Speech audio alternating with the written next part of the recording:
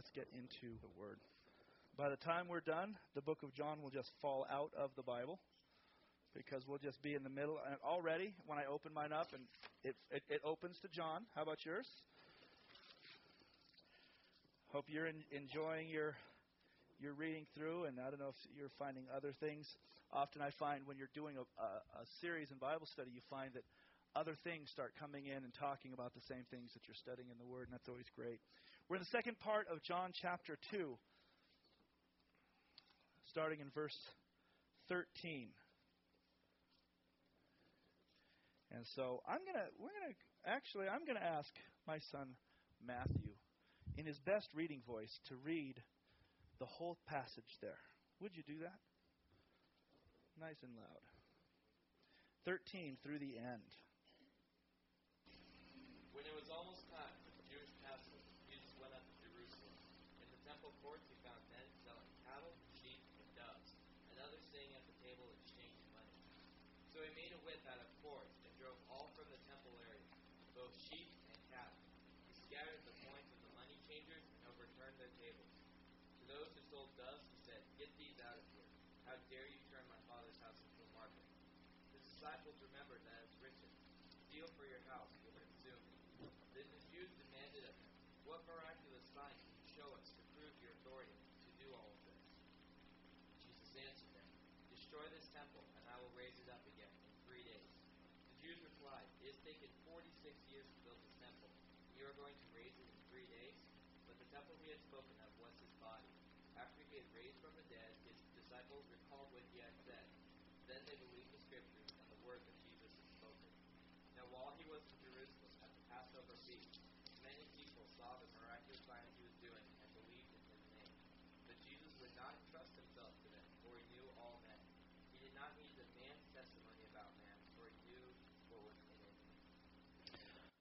Amen. Amen. So you've got almost a third of your daily Bible reading done for because you have 3 chapters a day. If you read 3 chapters a day on average, you'll read the whole Bible in a year. So we just came to this passage. We've been walking through the book of John, and John's going in a kind of chronological, just the first few days of Jesus' life. Now, I'm just going to point out some things like I have been as we're going through this. There's 2 accounts of Jesus cleansing the temple. There's this one in John, which happens at the beginning of Jesus' public ministry. In fact, he hasn't done anything yet publicly as ministry yet, and this is really his first act here. Now, we also find that he does it right before the final Passover at the end of Jesus' life. And scholars are they're not sure if John's is out of place here or if there was 2. And so we really don't know. I'm going to say that I'm believing that there was twice that he actually kind of went in there to the temple because he wanted them to know and really remind them what was going on. So what is happening here? The history here of course, the Jews celebrating Passover forever. Ever since God led them out of Egypt, they would celebrate the Passover every year. It's very important to do that. And so it was also one of the festivals that right after the Passover was the Feast of Unleavened Bread, a 7-day feast. And the Jews would actually come to Jerusalem, to the place where he dwelt. The Bible was clear that the men would need to come up to Jerusalem to worship. And so all scattered throughout the land of Judea and all the surrounding area where the Jews, they were living. We know that Jesus' family from Galilee, they're about 50 miles away from Jerusalem. Remember, going back in the story, we know that Jesus' family went up to Jerusalem when Jesus was 12. We believe he went every year because good Jews went to Jerusalem every year for the Passover celebration. And so Jesus, we know that he was there when he was 12. He stays behind. His parents go on the road to their 50-mile journey to the house. I believe, and there's no reason to believe any other way, that Jesus spent every Passover at the temple. This was nothing new to him. This wasn't his first time back, and he said, "Wow, what's going on?"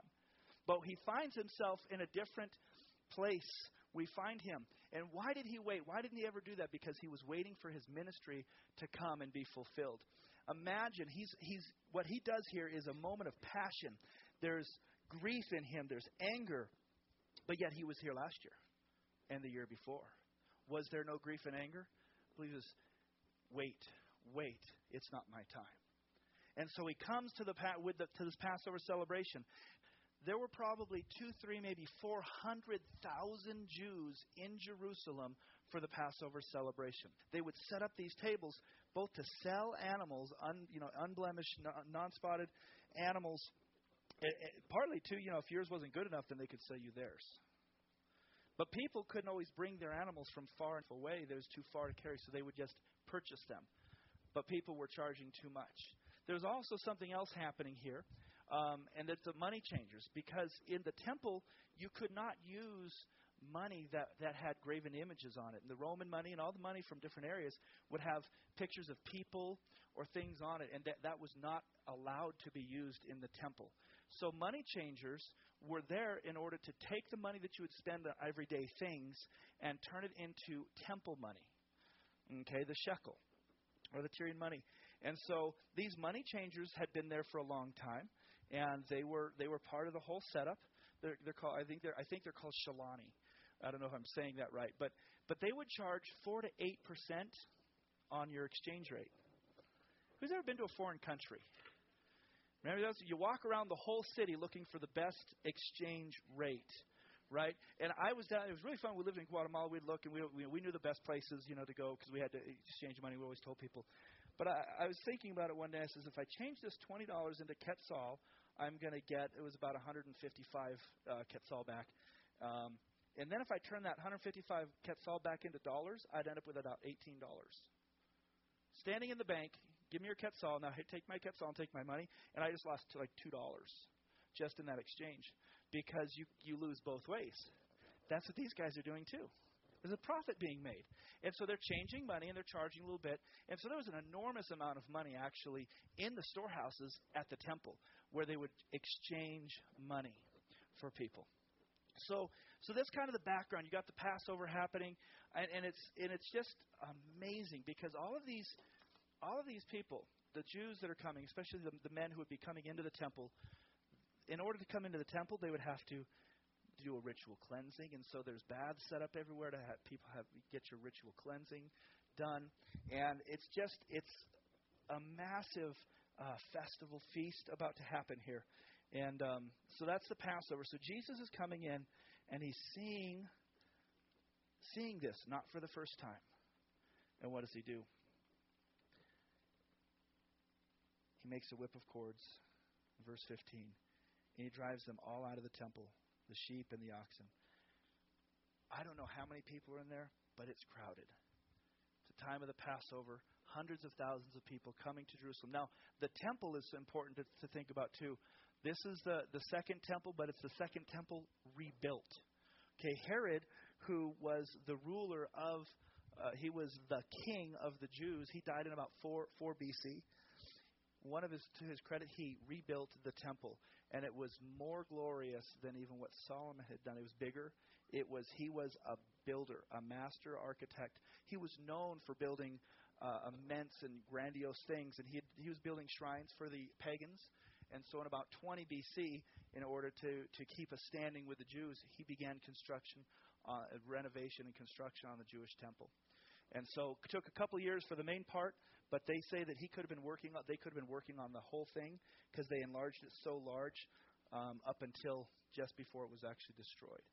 We know that even though the main construction historically took about 2 years, year and a half to 2 years, that here in what we just read, it says, will you destroy what's taken us 46 years to build? They started in about 20 BC, and right now it's probably about 26. Okay, so 46 years later, and they're still working on it, and they're making it bigger and bigger and bigger and grandiose. And so people would want to come to even see that. It was outlaid with marble, and there was gold, and it was magnificent. So the Jews would come, and they wanted to see the temple, and they wanted to come, and they needed to come. Each man needed to come and present himself in Jerusalem. And so Jesus comes again for his maybe 30th time, and he says, no more. What were they doing? They needed to worship. The Jews needed to make their sacrifices. They needed to kill the lamb without blemish that night. And they didn't have them, so they had to provide them with a lamb.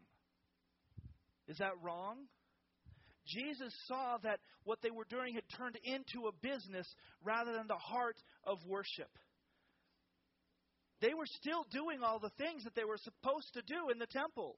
The sacrifices were happening. They were being pious. They were honoring God, but it had turned into a business. It had turned casual, and God says, no, it's not a market. It's really easy to do the same thing with Christianity, turn Christianity into a market. I remember years ago, and I loved the Vineyard music, and we would go to the conference. In fact, when I was leading worship over at Community Church with Pastor Floyd for a short time, we went to a Vineyard conference together, and we loved what was happening there, and the Spirit of God was moving. But right about the time that we went to that conference, they changed, and they had a worship part of their ministry, of their church, and it got sucked over here and became a secularized worship-producing machine. And the worship leaders were made to produce an album every year. In order to keep making music, they had to produce, and many of them walked away because what happened? They were loving the Lord, and God was moving, and God was anointing something that was happening, and then it turned commercial. It's such an easy fall from here to here for us. Why did we come this morning? It might just be for commercial, because this is what we do every Sunday. Don't let it become that in your life. Don't let it become cold. We have church on Sunday. We go to church on Sunday. No, we come because we want to meet with God. Church is wonderful. People, there's a big movement all around saying, oh, I don't like organized religion. Well, do you like disorganized religion better? You know, what is religion? It's focused on Him. If it's focused on Him, then it's good. But don't let it get focused on rituals and the things that we do, because that's just what we've been doing. And Jesus saw that and He was grieved, and He says, no more. This is not what it's about.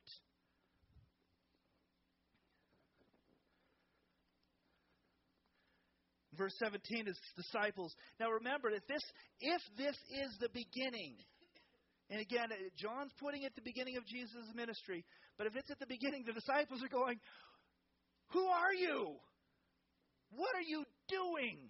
Don't you think somebody walking into the court of the Gentiles at the Passover, flipping over money changers and driving people out with a whip would grab some suspicion and going, what is going on here? And the disciples, I'm sure, were going, what are you doing? But that says that they remembered. Zeal for your house has eaten me up, has consumed me, some of your versions say. So that comes right out of Psalm 69. Zeal for your house has eaten me up. We're consumed. He was zealous. You know, God is zealous. Jesus was zealous for the things of His Father. And so He's making this commotion. Now, His first coming out, he turned the water into wine. But this is big. This is public, and it's not a miracle. It's not a sign. Remember, we talked about signs last week, not miracles. This isn't a sign, but He's coming in, and His first public display is about holiness. It's not about miracles. It's about who He is, not what He can do. Who He is. He says, no, the things that you're doing could be okay, but they're not. Bringing worship to God is okay. Making profit for profit's sake.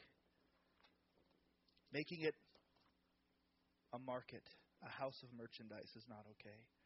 And so I can't even imagine the pandemonium, but finally the leaders and stuff, they get it together and they go, we can't let this guy keep doing this.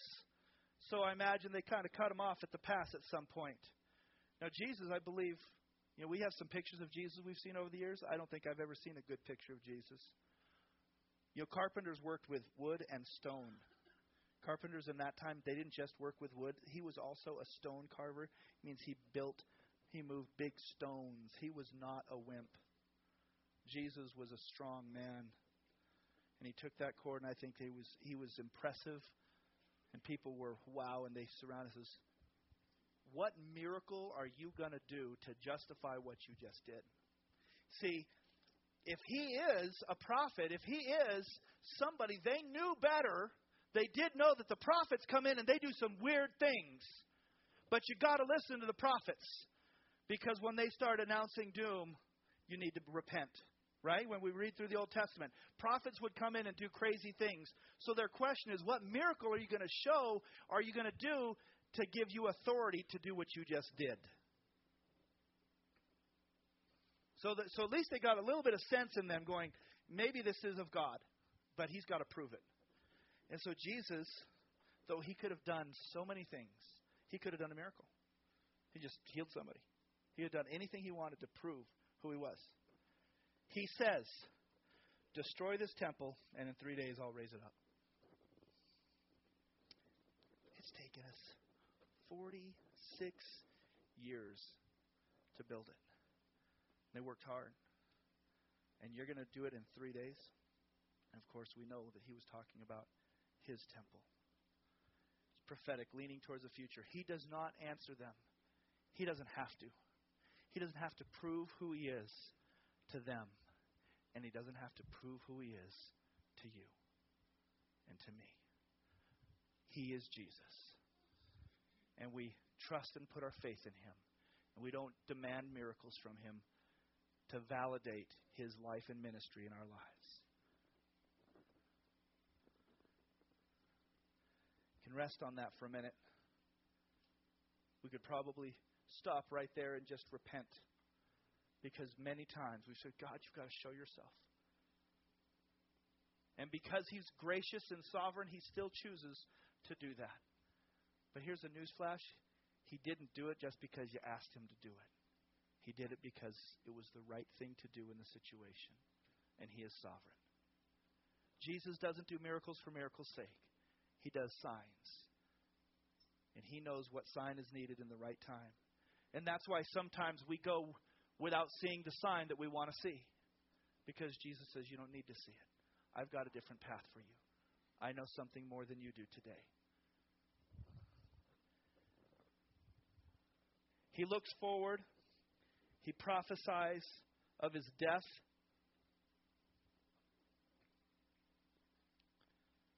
His disciples, says in verse 22, when he had risen from the dead, then his disciples remembered what he'd said to them.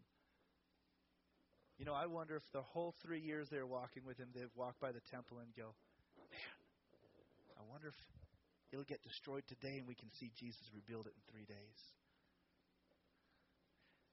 You know, they didn't know. He just said it, and he said he's everything else he said is coming true. So one of these days, his temple's going to come down, and Jesus is going to rebuild it in 3 days. Isn't that going to be awesome? How about us? How about us? We have a lot of misunderstandings of the things in the Word.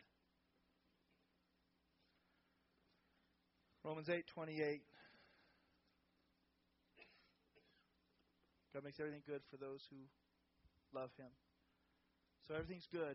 You're a Christian. Everything's good. The Bible says it. We've got some misunderstandings of the Word. That's not what it says. He'll make everything good for those who love him and are called according to his purpose. He can bring something out of the ashes, out of the coal. But sometimes it takes a while, and you have to wait around long enough to see the beauty that comes out of it when God is finally done with it, because he's not on our own timeline. He's on his timeline. I wish it wasn't so. I mean, if it was on my timeline, my life would look a lot different. But it's on his. So, Lord, help us to understand what you're saying and wait on you.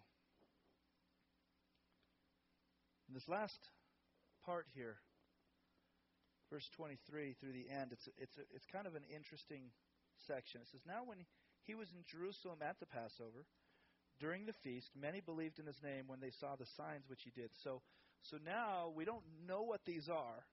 So now it's the actual Passover, is Passover and the week beyond. And sometimes they will lump, just so you know, sometimes in the reading of the Bible, they'll lump the Passover with the whole 7 days of the Feast of Unleavened Bread, because the Passover wasn't a week-long celebration, but it was Passover and then a 7-day feast. And so they'll sometimes lump the whole thing in together. And that's actually the reason why we're always confused on 3 days when Jesus rose again, is because the first day of the unleavened bread is a Sabbath. It's a holy day, and it's a Sabbath. And then the Passover is also a special day. It's a Sabbath. So you have the Passover, then you have the next day was a special Sabbath for the Feast of Unleavened Bread, and then the next day was the normal Sabbath, and then it was the first day of the week. That we've always just that's why there's actually 3 days in between, is there was 2 Sabbaths back to back. Mary couldn't go to the tomb on the special Sabbath or on the regular Sabbath. She had to wait until the 3rd day. I don't know if that makes any sense to you because I always thought I found a hole in the Bible. Friday, Sunday, that's not 3 days. And so, sorry, sidetrack. We can erase that from the recording. I just thought it was interesting. And so here it is during the Sabbath, and we don't know what this is, but he says, many believed in his name when they saw the signs which he did. And so obviously he's doing signs. He's doing things, again, not miracles, signs. He's performing miracles with a purpose to show his glory, that he would be magnified. He doesn't do miracles for miracles' sake. And they believed in him when they saw them. Verse 24 says, but Jesus did not commit himself to them because he knew all men and had no need that anyone should testify of man, for he knew what was in man. And I read that, and I can't tell you how many times, what? This is what I believe it's basically saying. They believed in him because they saw his miracles. But they weren't disciples yet. They didn't understand. They knew that he was special and he was the Messiah because he did a miracle. But maybe they were just too immature still. He wasn't going to commit himself to those who wanted to see a sign, wanted to see a miracle. And he knew what was in the heart of men. And men in their best places get off track. Go back to the Vineyard Church, and I'm not speaking negative. I loved it. I still love what John Wimber started, allowing God to be part of services and move like that. And yet, here in the best hearts of men, trying to bring worship and anointed worship, they just got off a little bit. And Jesus knows that. So he didn't commit himself to men because he knew that in that process, they'd want to exalt him before it was time. And they'd have a different plan. They even up until the end, they wanted Jesus not to just come and rule their hearts. They wanted him to come and take Jerusalem back over. They had been under a puppet king for centuries. It was horrible. And Jesus knew that, so he wouldn't commit his way to them because he knew all men. This morning, he knows us. He knows where we're at. He says, come to me, all you that labor and heavy laden. I'm going to ask the ushers to just go ahead and begin to pass out the communion elements. When you get them, we'll hold on to them. It'll be a couple minutes, so make sure you have some room and just hold on to them. We'll take in a moment. But Jesus says, come to me, all you that are labor and heavy laden. He wants us to commit ourselves to him. He doesn't come and become our personal God. We got to be careful in our phrasing. I don't think any of us would mean it that way, but we say things like, well, do you know Jesus as your personal Savior? And that's a great saying if we understand what it means, that he came to save me personally. He didn't just come to do a blanket thing. He saw me and he loved me and he saved me personally. And the same goes for you. That's his personal Savior. He didn't come to be your personal God. Be my little God. I need you. He's very personal, but he is so above us.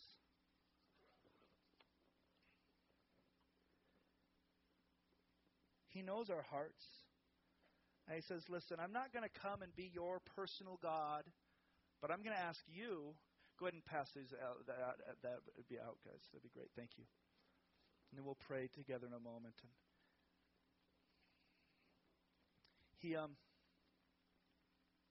he says, listen, I'm not going to be your personal God. Submit your way. Give me your life. Submit your way unto the Lord. Cast your cares on Him. Come to Him. Thank you very much. Because He knows us. And He says, my way, if you'll submit your life to me, is going to be way better than all the plans you think you've got right now. It's better. That song we sang was so apropos this morning. I surrender. I surrender.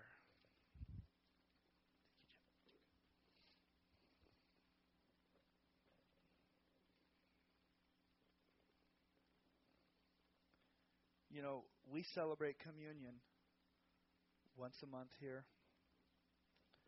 It was instituted during the Passover, was the first celebration of communion at the end of Jesus' life, not at the beginning. But we do this every month, and it represents the sacrifice that Jesus made for us. And Jesus said when He took the communion with His disciples, He tried to break their thinking, their patterns. They were still Old Testament. They didn't have a New Testament yet. They didn't have the book of John. They wrote the book of John. So they had the Old Testament, and Jesus still had to knock up against them all the time, just like He has to do with me. Because I got all these preconceived thoughts and ideas, and He comes, and he did that in the Passover celebration. He says, listen, you've been doing it one way for a lot of time, and you can keep doing that, but listen, the bread is my body. And it's broken for you. And He took the cup, and we're going to take in just a moment. He says, and this blood is the blood in the new covenant. It's my blood. It's not that doesn't represent the Passover lamb. I am the Passover lamb. And after this, it's all done. Whenever you do this afterwards, you remember what I did for you. And by taking of communion, we commit our way to Him. We say, Lord, you're right. You broke your body for me. You shed your blood for me. And so I'm going to follow your way, not mine. So it's a real heavy moment. It's not just thank you for forgiveness.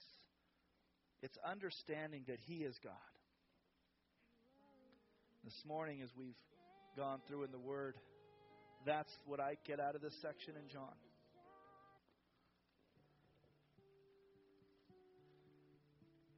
We need to commit our way completely to Him and understand who He is.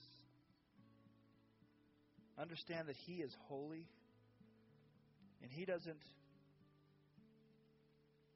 want us to get lost in the marketing or in the ritualistic things that we can get wrapped up into even today as Christians. And even as we believe in Him this morning, He's not committing His ways to us. We're committing our ways to Him. I don't know if you see that. There's a slight difference. You know,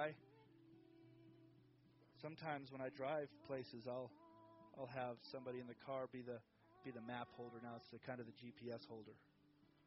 But I already know the route. I've mapped it out. They're just kind of helping me. I don't say, hey, just wherever you want to go, we'll just go. Just tell me when to turn. I'm in control. God wants to be in control. Don't tell Him which way to turn. But He's given us His word. So this morning as we take of communion, it's about committing our ways to Him afresh, surrendering all. Father, we thank You for the elements, for the cracker and the juice this morning that represent what You did for us. You allowed Your body to go through something that none of us could, I believe, survive. because you loved us. You shed your blood to show that our sins would be completely forgiven in and through you. Father, it's really easy to get off track and to go our own way.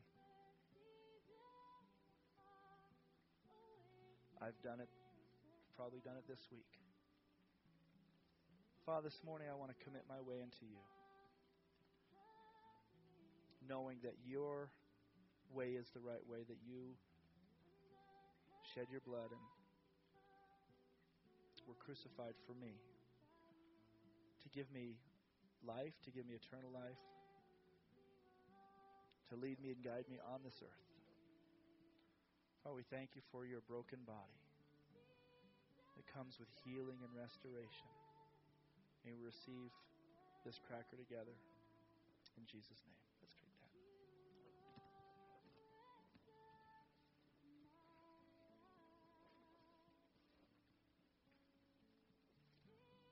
We know that he then took the cup, as we just talked about a moment ago. And he gave thanks, and he said it was a new covenant. Father, we thank you that we're not under the law. We're under grace. And that you've called all of us to yourself. We thank you that in Christ is forgiveness of sins. Father, for anyone in here who needs that forgiveness this morning, we thank you that they can simply say, Lord, I receive your sacrifice for my sin. Forgive me. I commit my life unto you. Make me a new creation. Father, we say, your will be done. We surrender. We thank you for your blood. In Jesus' name, amen.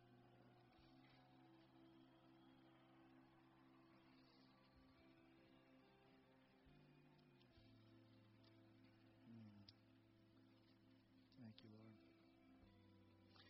Robert, could you come and just sing that last chorus, the bridge of that surrender, I surrender? We'll leave on that. If the worship team wants to come and join them, that would be great. But let's worship and sing as we go out, and just sing in that last section. I surrender like a mighty wind, rushing wind in a mighty storm. Thank you, Lord Jesus.